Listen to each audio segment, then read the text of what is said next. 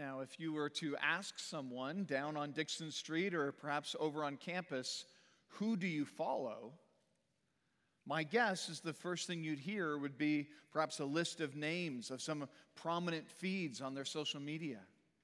You know, footballer Cristiano Ronaldo has over 500 million, that's B, like billion with a B, followers on Instagram. Singer and actress Selena Gomez has just under 500 million. Reality star Kylie Jenner, 400 million. Former wrestler and actor Dwayne "The Rock" Johnson, 400 million. Now, maybe you don't follow any of these people. I don't personally. But my guess is others of you are following the whole Taylor Swift, Travis Kelce romance leading into the Super Bowl. Right, all the growing conspiracies as well. So maybe you've heard them, right? The game is rigged for the Chiefs and they're going to win and Swift is going to come down and endorse Biden, right? It's all over the internet. I guess we'll find out next Sunday. Friends, following is big business. Ronaldo is estimated to earn over $3 million per Instagram post. Like, I would never put down my phone. I would just post nonstop. Which probably explains why recent surveys now reveal that nearly 60% of Gen Zers, so those born between 1997 and 2012, they say, again, more than 60%, they'd like to be social media influencers as a career, for their career. You know, there was a time when we used to look up to heroes. So young boys would look up to astronauts like Neil Armstrong, or maybe girls to women like Sally Ride. But you know, today we just look to celebrities. We follow celebrities. And given that the average Instagram account has over 700 followers, we can't linger on any one person or post too long. So friend, is that all that following entails? A 5-second glance at a post while you wait for the light to turn green. You know, a quick tap on the reel as you scroll from one to the next, as you quickly try to shovel food in your mouth and then rush on with your day. Is that what it means to be a follower? For many, it is today. Friend, is that what it means to follow Jesus? Is that all it looks like? Well, it's questions like this morning that bring us back to our study in the Gospel of John. So let me invite you to open your Bibles to John chapter 1. We're going to be in verses 35 through 51. And if you don't happen to have a Bible with you, don't fret. We have Bibles provided in the seatbacks before you, those red Bibles. And I think you can find our passage on page 886. Page 886. Now, in case you missed the first 2 weeks in John's Gospel, John was written primarily to Jewish and Greek skeptics, those tempted to view Jesus and his followers through squinted eyes and through furrowed brows. And John tells us in chapter 20, verse 31, that he wrote this gospel for a specific purpose, namely that you may believe that Jesus is the Christ, the Son of God, and that by believing you may have life in his name. So this is a book centered on belief. But not just belief in belief, not just faith in faith, but belief in this Jesus who is our sacrifice, our substitute, our salvation, right? The Lamb of God who came to take away the sin of the world, as we thought about 2 weeks ago. So what would it mean? What would it look like to believe in this Jesus? Because, you know, Jesus isn't on Facebook, right? I don't know if people pretend to be Jesus on Facebook. I'm just telling you, Jesus is not on Facebook. He's not on Instagram. He's not like a YouTuber and doesn't have a TikTok account. So what does it look like then to follow Jesus? Well, follow along as I read to us from John 1, 35 through 51. We read, the next day again, John was standing with 2 of his disciples. And he looked at Jesus as he walked by and said, "Behold, the Lamb of God." The 2 disciples heard him say this, and they followed Jesus. Jesus turned and saw them following him and said to them, "What are you seeking?" And they said to him, "Rabbi," which means teacher, "where are you staying?" He said to them, "Come, and you will see." So they came and saw where he was staying, and they stayed with him that day, for it was about the 10th hour. One of the two who heard John speak and followed Jesus was Andrew, Simon Peter's brother. He first found his own brother, Simon, and said to him, "We have found the Messiah," which means Christ. He brought him to Jesus. And Jesus looked at him and said, "You are Simon, the son of John. You shall be called Cephas," which means Peter. The next day, Jesus decided to go to Galilee, and he found Philip and said to him, "Follow me." Now, Philip was from Bethsaida, the city of Andrew and Peter, and Philip found Nathanael and said to him, "We have found him of whom Moses and the law and all the prophets wrote, Jesus of Nazareth, the son of Joseph." Nathanael said to him, "Can anything good come out of Nazareth?" Philip said to him, "Come and see." Jesus saw Nathanael coming toward him and said of him, "Behold, an Israelite indeed, in whom there is no deceit." Nathanael said to him, "How do you know me?" Jesus answered him, "Before Philip called you, when you were under the fig tree, I saw you." Nathanael answered him, "Rabbi, you are the Son of God. You are the King of Israel." Jesus answered him, "Because I said to you, I saw you under the fig tree, do you believe? You will see greater things than this."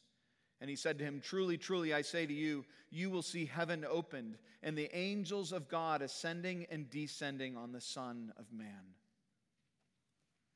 Okay, now our passage this morning is really divided into two sections, really two stories broken up over 2 consecutive days. And the first day we have verses 35 to 42, where Andrew and his brother Peter and this unnamed disciple follow Jesus. And then the next day, verses 43 to 51, we move to Galilee, where Philip and then Nathanael also follow Jesus. So notice how that word "follow" just repeatedly appears. Verse 37, we read of John's 2 disciples who they, quote, followed Jesus. Verse 38, Jesus addresses those he sees following him. Verse 40, we learn that Andrew was one of the 2 who followed Jesus. And importantly, verse 43, Jesus calls out to Philip, and what does he say to him? He says, verse 43, "Follow me." So I think if you want to summarize these verses in a sentence, disciples of Jesus drop everything to follow him and witness to him as they're transformed by him. So I know it's a little longer than I usually like, but there it is again. Disciples of Jesus drop everything to follow him and witness to him as they're transformed by him. So what does it mean practically then to follow Jesus? And I just want us to note sort of 3 pairs of contrasts derived from that main idea. Following Jesus is about, first, it's about a person, not a system. First, following Jesus is about a person, not a system. Second, it's an invitation, not simply argumentation. Right? It's an invitation, not argumentation. Third, it is about transformation, not stagnation. Third, it's about transformation, not stagnation. So those will serve as our 3 points. If you missed them, don't worry. Hopefully I'll repeat them as we go through. All right, so first, following Jesus is about a person and not a system. Right? It's about a person, not a system. And friends, that's part of what makes just Christianity unique. We look as Christians to a person. We hope in a person. Yet for most religions, it's all about a system. So Hinduism would stress a system of works and devotion in order to establish and build our karma. Buddhism is all about following the path or the way or the road to enlightenment. Islam calls Muslims to become righteous and acceptable by principally, right, a regimen of prayer, right, detailed regimen of prayer, of almsgiving, of fasting, right, living according to the Quran. It's a whole system. Scientology offers a bridge to total freedom, consisting of at least 8 different levels where you have to pay lots of money and it takes many years to rise up the levels. But friends, Christianity is different than that, different than all of those. It's not about some religious system. It is, again, about a person. For notice how in these verses, everyone's attention, the camera is always panning and focusing on Jesus. So when Jesus walks by John the Baptist, verse 36, John doesn't say, "Behold, a 10-part path to enlightenment." Like, go sign up for the class. That's not what John says. He sees Jesus and he says, "Behold, the Lamb of God." When John's 2 disciples hear this, they don't go enroll in a seminar. They don't book a trip to Mecca. Verse 37, what did? They followed Jesus, the person. When Jesus asked them, verse 38, "What are you seeking?" Notice their reply, like, "Where are you staying?" That's how they respond. And we might think by that question, they're really interested in whether or not they're staying down at the Graduate or out at the Hyatt or something. That's really not their interest. They really want to know him. They really want to know if he's the Messiah. They're just a little too chicken to ask him. And so they're like, "Oh, where are you staying?" Jesus invites them, notice, to stay with him. And when Andrew goes to his brother Simon, he doesn't say to Simon, "Hey, guess what? I found a religious formula." No, he says, "I found the Messiah," verse 41. And verse 42, he brought him to whom? To Jesus. And when Jesus finds Philip, verse 43, he doesn't look and say, "Okay, now obey these 7 sacraments." No, he says what? Verse 43, "Follow me." God didn't send us a religious formula, an encyclopedia, even a system of dogma. God sent us the person of Jesus. And notice even when these disciples again ask where Jesus is staying, did you notice how Jesus doesn't directly address them? That's one of the frustrating things about Jesus. You read through the Gospels and he's asked questions and sometimes he just doesn't answer the question. But what does he do? He invites them to come to him. He says, "Come to me and find out."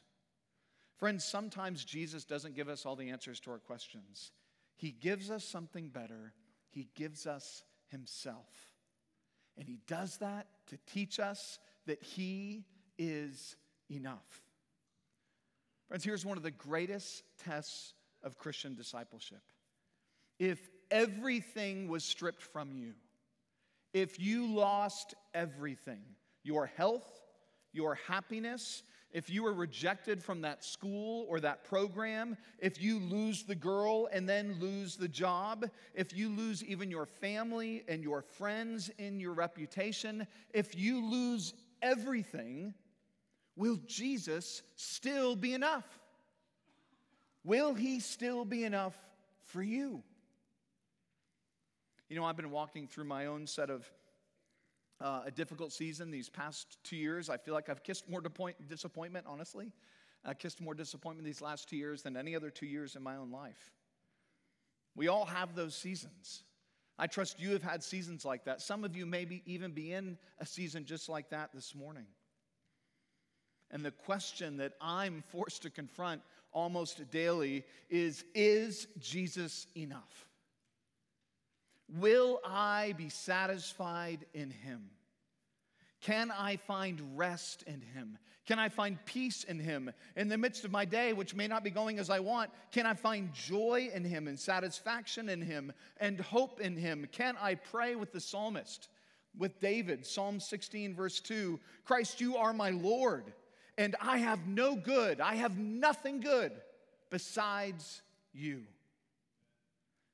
Can I say that? Friends, there are days I can't say that. I mean, I kind of try, but I can't quite bring myself to do it, right? Days are just hard. Some days you just get ticked off. You get frustrated. What does Jesus do? He beckons us to come to him. He calls to me and he calls to you again and again, and he says, "Follow me. Come to me. Behold me." And to know him, to truly know this person, to be loved by him, to be accepted by him, to be led by this Jesus, to have him We could lose everything and still consider it gain if we know him, if we truly know him. Friend, can you say that? That God could strip everything from you and you could still count it gain because you have Christ.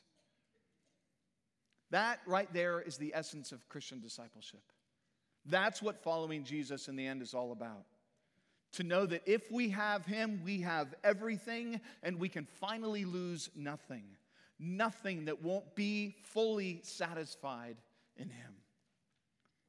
But if you view Christianity simply as a set of religious rules, as a bunch of theological propositions, and of course Christianity contains them, but if that's all that it is, the sum and substance to you, your heart is going to grow cold. You're going to become frustrated. You're going to become disillusioned. You're going to become angry because you've lost sight of him. You've lost your grasp on him. You've taken your eyes off of Christ. To walk with Christ is to walk with a person, right? Side by side, arm in arm. Friends, precepts don't embrace us, but Christ does. Rules don't rescue us, but Christ does. Theological articulations themselves won't satisfy us, but Christ does. So if you've come this morning and you wouldn't profess to be a Christian, recognize Christianity, again, is not finally a set of principles or precepts, or even just religious propositions. Christianity is first, it is all about a person. It's about the person of Jesus Christ. And who is this Jesus Christ? Well, our verses tell us. So notice twice he's called what? He's called rabbi, which means teacher, right? He's a remarkable teacher. And of course, he's more than a teacher, but he's also not less. He is a teacher. He's also, verse 41, the Messiah, as in the promised one who has come to deliver his people. He is the Lamb of God, verse 36, the one who lays down his life as a substitute and sacrifice for his sheep.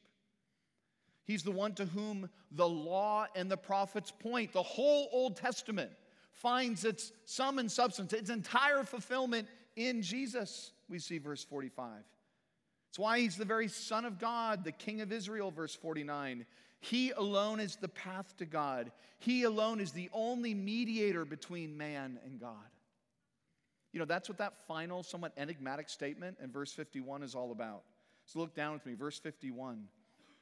When Jesus says to Nathanael, "Truly, truly, I say to you, you will see heaven opened and the angels of God ascending and descending on the Son of Man." Now that right there is a reference to the Old Testament story of Jacob and his famous vision in Genesis 28, the one that Tracy read for us earlier in the service, where Jacob sees this ladder, or you could also translate it, the stairway that is linking heaven and earth. And so Jesus here is saying in verse 51, he is saying, I am the stairway to God. I am where God and humanity intersect. I am the only mediator between God and man.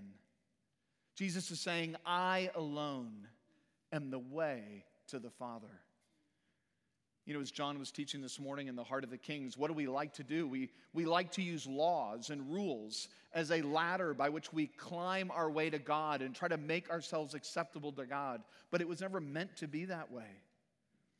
No, we're seeing the ladder is a person, right? We come to him. He is the one by whom we have access to God. The gateway to heaven, the path of life. Friend, it's not found in a holy place. It's not found in religious precepts and propositions. It, again, is found in a person. And Jesus opens wide, throws wide those gates, those who would follow him. So what does it look like to follow Jesus?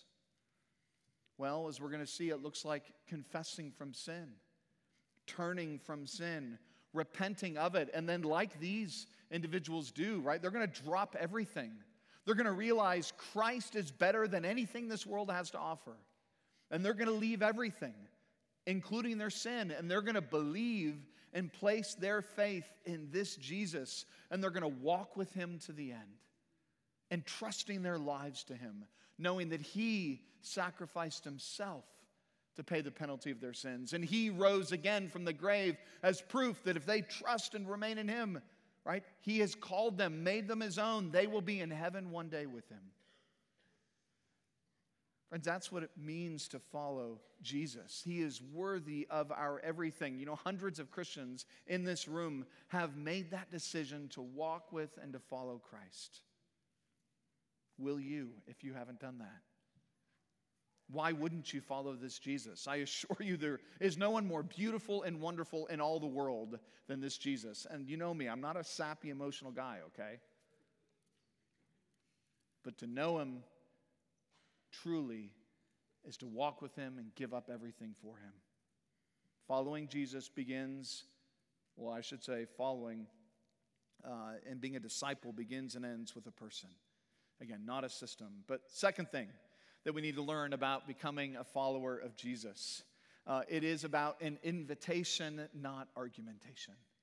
It's about an invitation, not argumentation. So look back with me to verse 38. So there, two of John's disciples are beginning to follow Jesus, and Jesus turns to them and asks them in verse 38, he says, "What are you seeking?"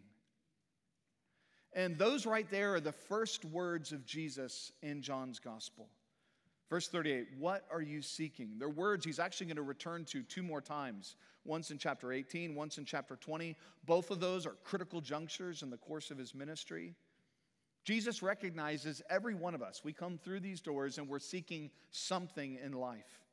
You know, maybe we're seeking power and popularity. Maybe we're seeking comfort and contentment. Maybe we're seeking success and satisfaction, right? We're all seeking something. Our hearts are longing after something. Now, these disciples wanted a change in their government, right? Someone who would rid them of all their Roman oppressors. But Jesus is going to tell them that there is something better than having the right person in the White House. Notice what Jesus does. He invites them to him. That's what Jesus does. What does he say in verse 39 to them? He says, "Come and see." That's what he calls them to do. Come and see.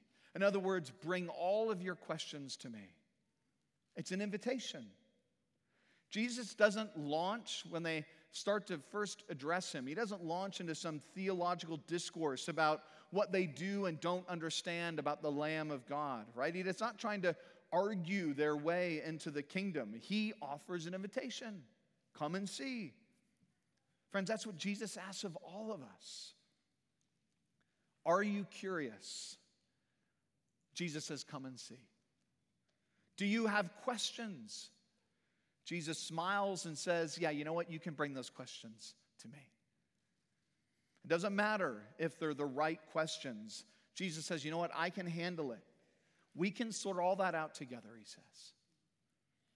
Are you skeptical? Like Nathanael. Right there in verse 47, Nathanael can't imagine anything good coming out of Nazareth. Because folks in Nazareth were a bit like the sort of backwoods country cousins, right? The uncouth ones. They're the ones who are known more for their moonshine and for their drawl, right? Those are the folks from Nazareth. It's why in Acts 24, verse 5, Christians are contemptuously dismissed as what? A Nazarene sect. That's how they're dismissed. So no wonder Nathanael is saying, can anything good come out of that place? But Jesus says to Nathanael and to his skepticism, he says, come and see. Come and see. Becoming a follower of Christ is about an invitation. Notice Jesus expects nothing from them at this point. He doesn't call them to prove their worth right out of the gate. He doesn't call them to clean up their act. He doesn't demand of them a model sermon so they can prove their prowess in preaching. He doesn't require them to score well first on some Old Testament exam. He merely says, come and see, and leave the rest to me. So if you're skeptical, like Nathanael here, He would call out to you this morning, come and see. If you are unsure, he would say, come and see. Take up my word. Read the record about me. Consider my life. Behold me. Engage me. Right? You may have questions about the Bible. Jesus is like, yeah, we can deal with those together. You can trust me. Come with an open mind. Read, Jesus says, and gather with my people. Learn with them. Learn from them.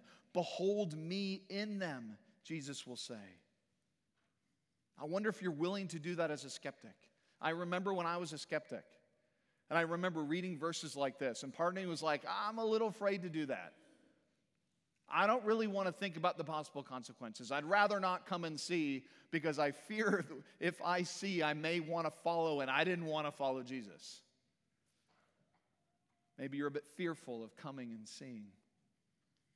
But to my Christian friend, Jesus is also where you take your doubts. It's where you take your skepticism. Jesus is where you take your fears. Come and see isn't something we simply do once, right? Coming and seeing is the consistent striving of the Christian to continue to come and to behold Jesus. And friends, notice Jesus' patience. Notice how he doesn't press these curious disciples for an immediate response. It's not what he does. He doesn't lead them directly into the sinner's prayer. He doesn't quickly usher them down the aisle to the front of the church. Rather, he invites them to spend time with him before making a real commitment. Friends, I think that's a good reminder to us, maybe even a warning to us in our own evangelism. Because the reality is we can manipulate and coerce people into making a decision, but that is not the same thing as making a disciple. We can't force the hand of the Spirit. You know, we would never force a premature birth physically, right? The consequences could be far too tragic. Well, friends, if we wouldn't do that physically, we shouldn't do it spiritually. The consequences are equally, potentially, as tragic. But come and see is not only what Jesus says to us. Notice, come and see is also what we are to say to others. What did Jesus say to those two curious and I think a little cowardly disciples at the beginning, right? Verse 39, Jesus says to them, come and see. But then do you notice in the second section when Philip meets the skeptical Nathanael, verse 46, what does Philip say to Nathanael? He uses Jesus' words and he says, come and see. Verse 46. Just as we are invited to behold Jesus and to get to know him and experience him and enjoy him and learn from him, so we also invite others to do the very same. We come and see Jesus in order to go and tell others about Jesus.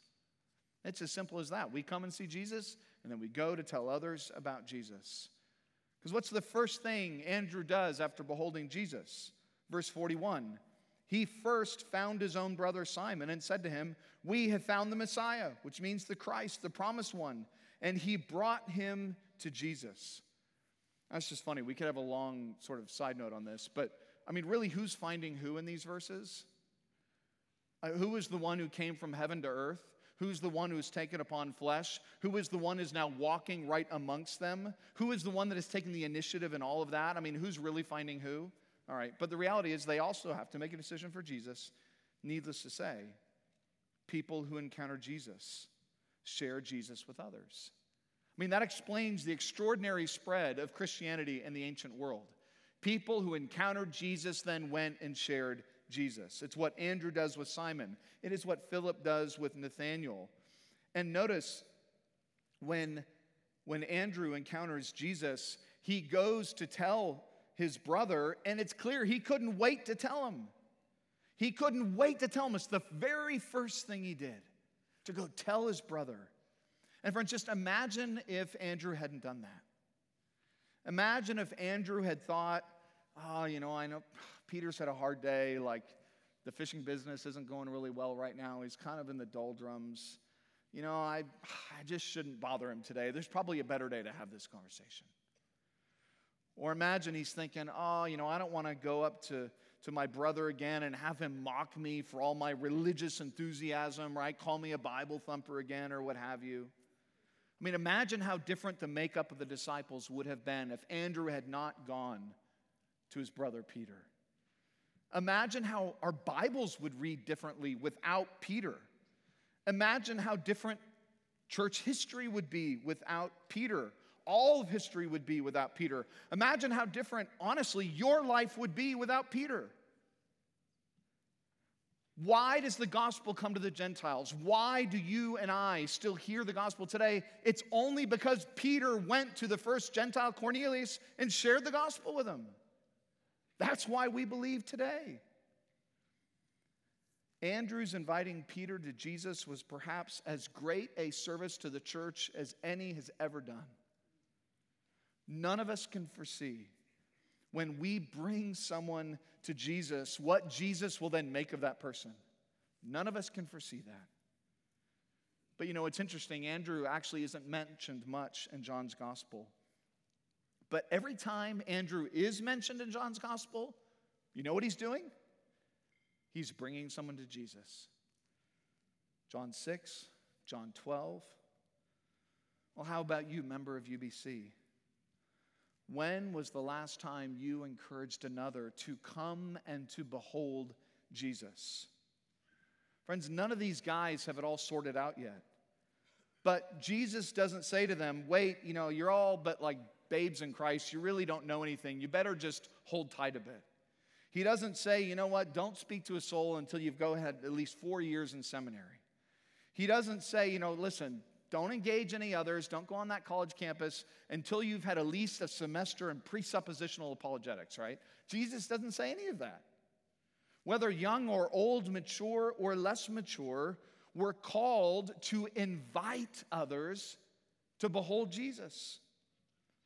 Because becoming a follower begins with an invitation.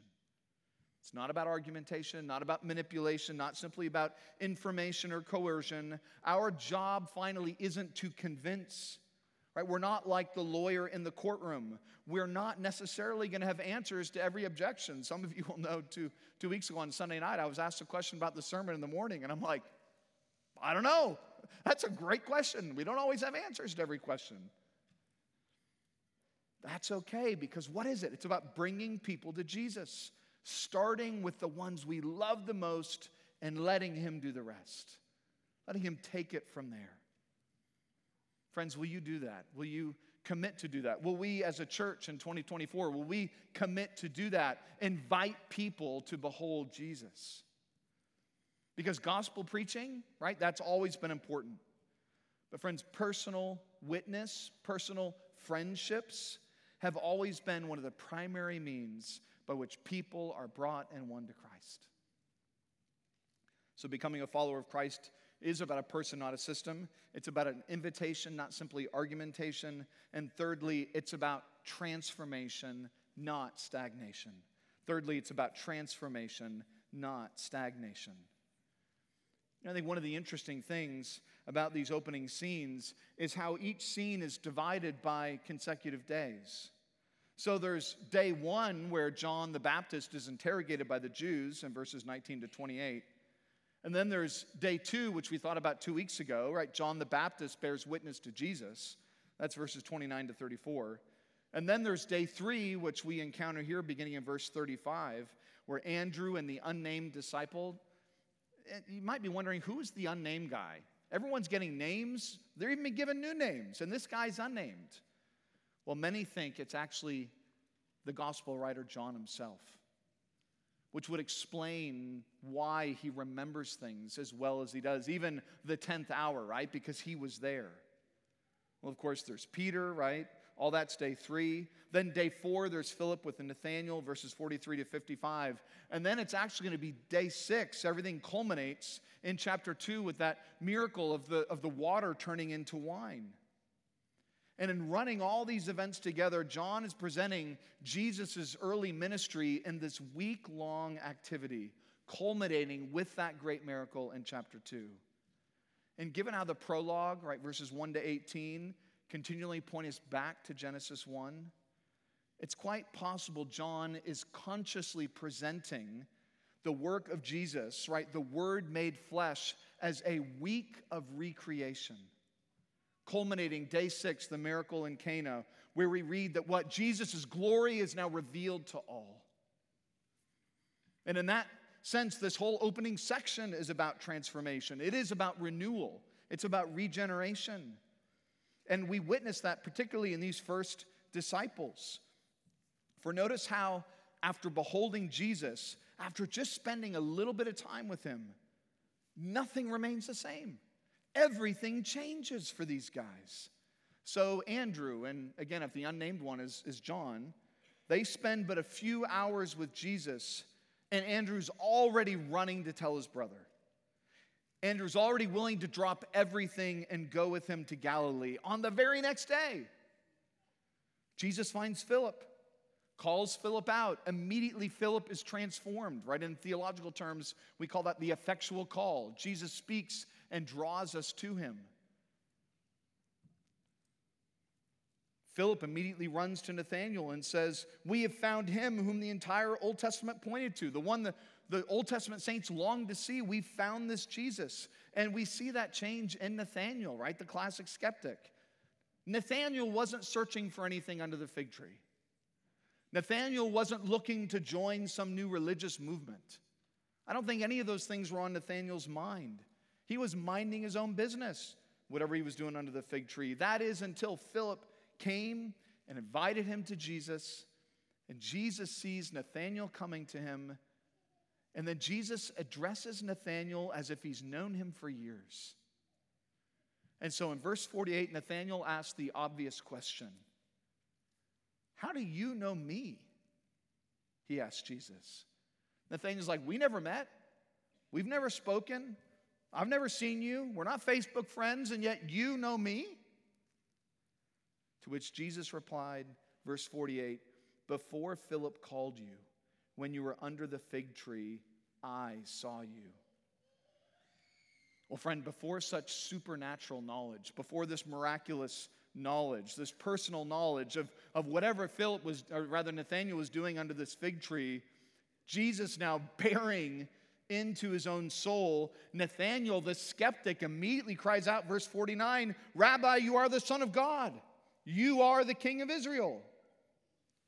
You know, it's fascinating. The book of John, right? The Gospel of John is actually bracketed by two accounts of unbelief melting into belief.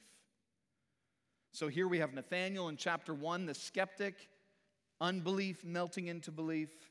And then what do we have in chapter 20? You have doubting Thomas, right? Unbelief melting into belief. And while it's true that Jesus came to his own, and his own did not receive him, chapter 1, verse 11, we know that's not the end of the story. We're seeing right here some did receive him. Some doubters became believers.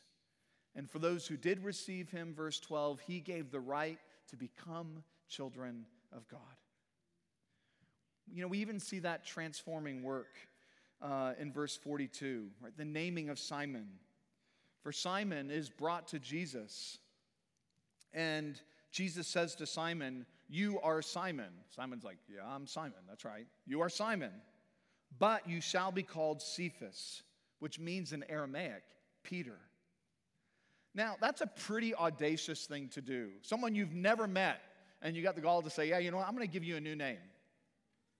It's a pretty bold thing to do, to rename someone. You know, in the Old Testament, it's God who would typically rename someone when they belonged to him. Think of Jacob himself, the one who had that vision, being renamed and called Israel.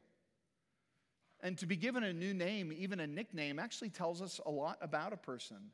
So Aaron and I this past weekend were up visiting William up at Notre Dame, and the senior swimmers always give nicknames to the freshman swimmers.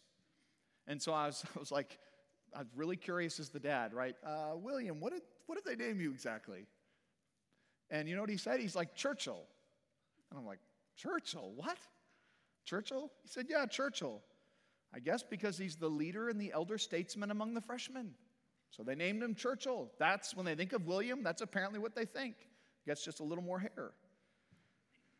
Right? Nicknames say a lot about us. So like when the Michigan sports writer years ago was watching this amazing high school basketball player record this ridiculous triple-double and called him Magic Johnson. Right? That's a name that stuck. That nickname stuck. It told us a lot about the man. Most of us don't even know his first name. It's Irvin. Right? That's his first name. And Jesus gives Peter a nickname of sorts. But it's not so much descriptive as it is prescriptive.